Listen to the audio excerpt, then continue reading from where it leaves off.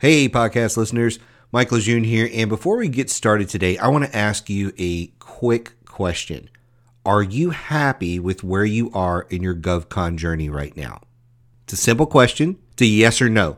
If you're not happy with where you are in your GovCon journey right now, I want you to reach out to me on LinkedIn or email or carrier pigeon or whatever you need to do. I want you to reach out to me today and let's set up a call. There's no cost, there's no hook, there's no anything. That's just me, you. Let's hop on a call. Let's talk about where you are right now in your GovCon journey, and let's get you some tips and tricks on how you can move forward. Because if you're unhappy with things, I want to help you. So reach out to me on LinkedIn, shoot me a message there. You can shoot me an email, whatever you need to do. Reach out to me and let's talk about where you are in your GovCon journey and how to move forward. Now let's hop into this episode. The big question is this: if government contracting is supposed to be so easy, why do so many companies fail to win even a single contract while others dominate the market? That's the question, and this podcast will give you the answers. In today's episode, you go one-on-one with best-selling author and master business coach Michael Lejeune to learn exactly how to take your government contracting business to the next level.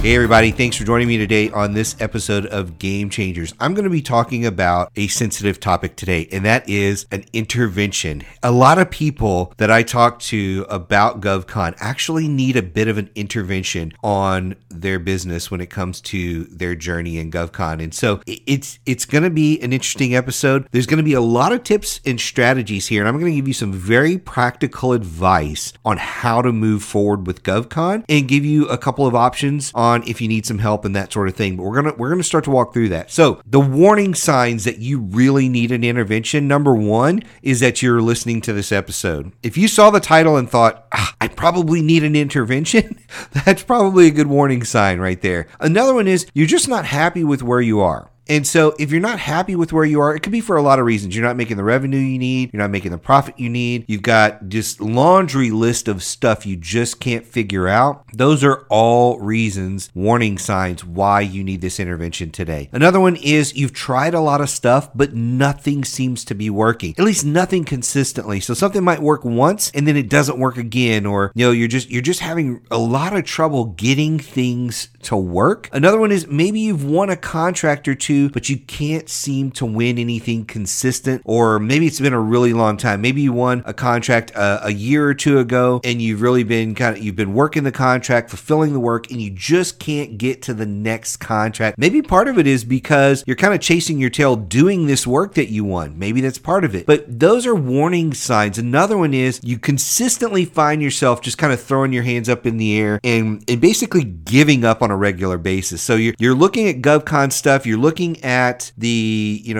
people on LinkedIn or wherever, maybe even some of the virtual conferences you're going to, and all you hear is about the success that other people are having, or maybe it's a friend puts a post on LinkedIn or Facebook and you're like, this guy's winning contracts. I don't understand. Why aren't we having the same success? If you're asking any of those questions, or if any of that list that I just gave you there seems to resonate with you, then you really need to pay attention to the rest of this episode. So what I want to talk to you about right now is what you need to do today. Right now, today, after this episode, you need to do a couple of things. The first thing you need to do is you need to take a step back. You need to take a step back from this and you need to assess the situation. And if that means you need to hop in your car and go for a drive and think about it for a little bit and maybe go somewhere and sit quietly in a park and do some planning, some reflecting, whatever it is you need to do. But I want to encourage you to take a step back and assess the situation. Here's the questions that I want you to ask yourself, okay? We're going to walk through these a little bit.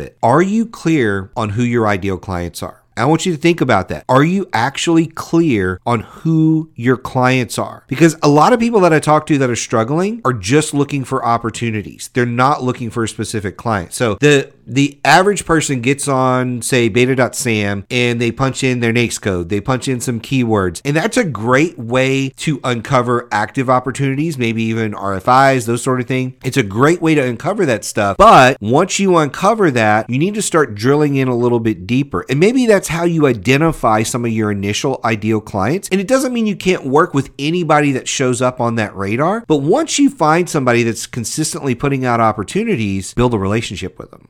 Which brings me to my next question here is, are you building relationships with your ideal clients? First, if you don't know who they are, you're probably not building relationships with them. But if you have identified who they are you building relationships with them? Are you building relationships with their small business office, their program managers, other people in their organization? If you're not doing that, you're probably going to be frustrated. So the first one on our list, are you clear about your ideal clients? There's a couple of ways you can do this. There's a lot of data to go and research in the beta.sam platform. In fact, a lot of people don't know you can actually create an account there and get the same data you used to get out of FPDS. It's right there in beta.sam. You can get it there. Currently, at the time I'm recording this podcast, FPDS was still active. You could go get it there. You can go get it on usaspending.gov. There's a lot of places you can go get the data to help identify who your ideal clients are going to be. You can also just decide, hey, I really want to work with the FBI, the CIA, the Army, the Navy. You can go through and actually say, this is who I want to work with and why. And maybe it's based on your products and services, but you can identify that. Here's the really cool thing. Even if you identify 3 or 4, 5, 6, whatever it is, ideal clients,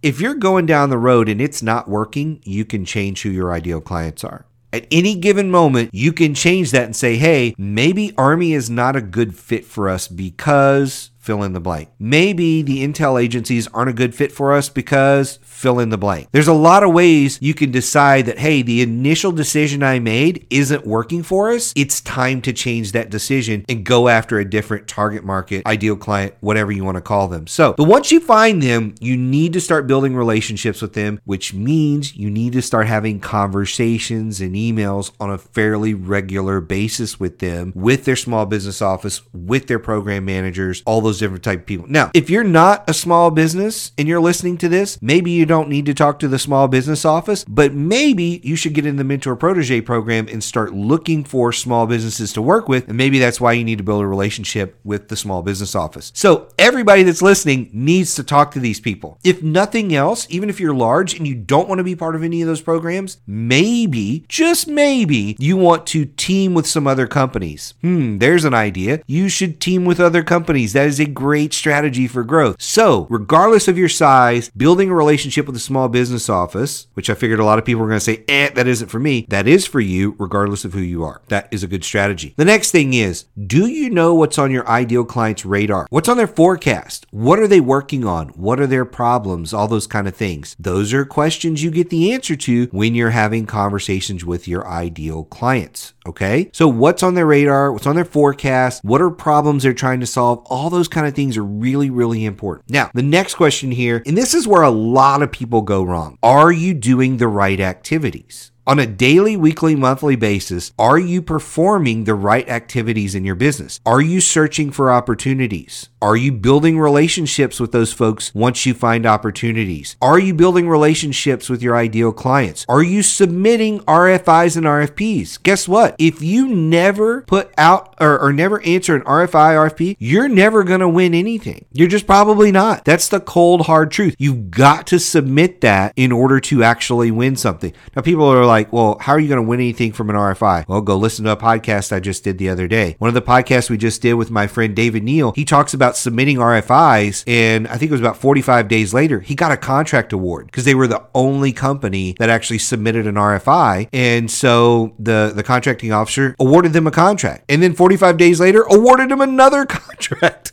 So there, if nothing else, you get to shape the RFP if you respond to the RFI. So that is a very important activity. Are you doing that? How much of that are you doing? If you come back to me and say, Mike, we submit, 1 or 2 RFIs every 6 months, well, you're probably not winning a whole lot. You got to remember when you look at sales and any type of traditional just fundamentals of business, one of the things is you've got to be taking shots in order to make some wins. So if you never shoot the ball towards the hoop, it's never going to go in. If you never swing the bat at the ball, you're never going to hit it. You just never will. It's like if you sit in the dugout or you sit on the bench and wonder why am I not winning? It's because you're not on the field. You will never win from the dugout. You'll never win while you're sitting on the bench. It will never, ever happen for you from that position on the field. You've got to get literally on the field and play the game. And submitting those things, submitting RFIs, RFPs, that's how you actually get to take some swings. And you're not going to hit every one. The best basketball players in the world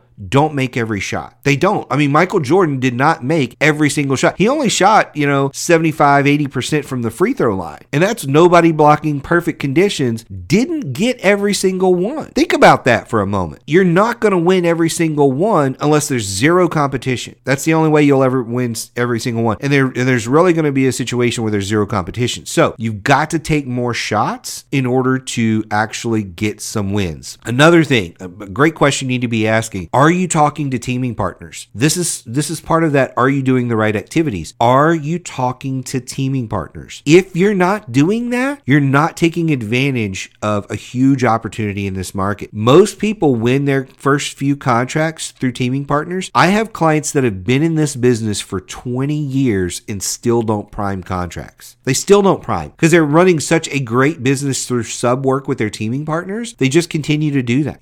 Priming is great, but you don't have to prime in order to win contracts. So think about that for a minute. If you don't have teaming partners, I want you to think about this.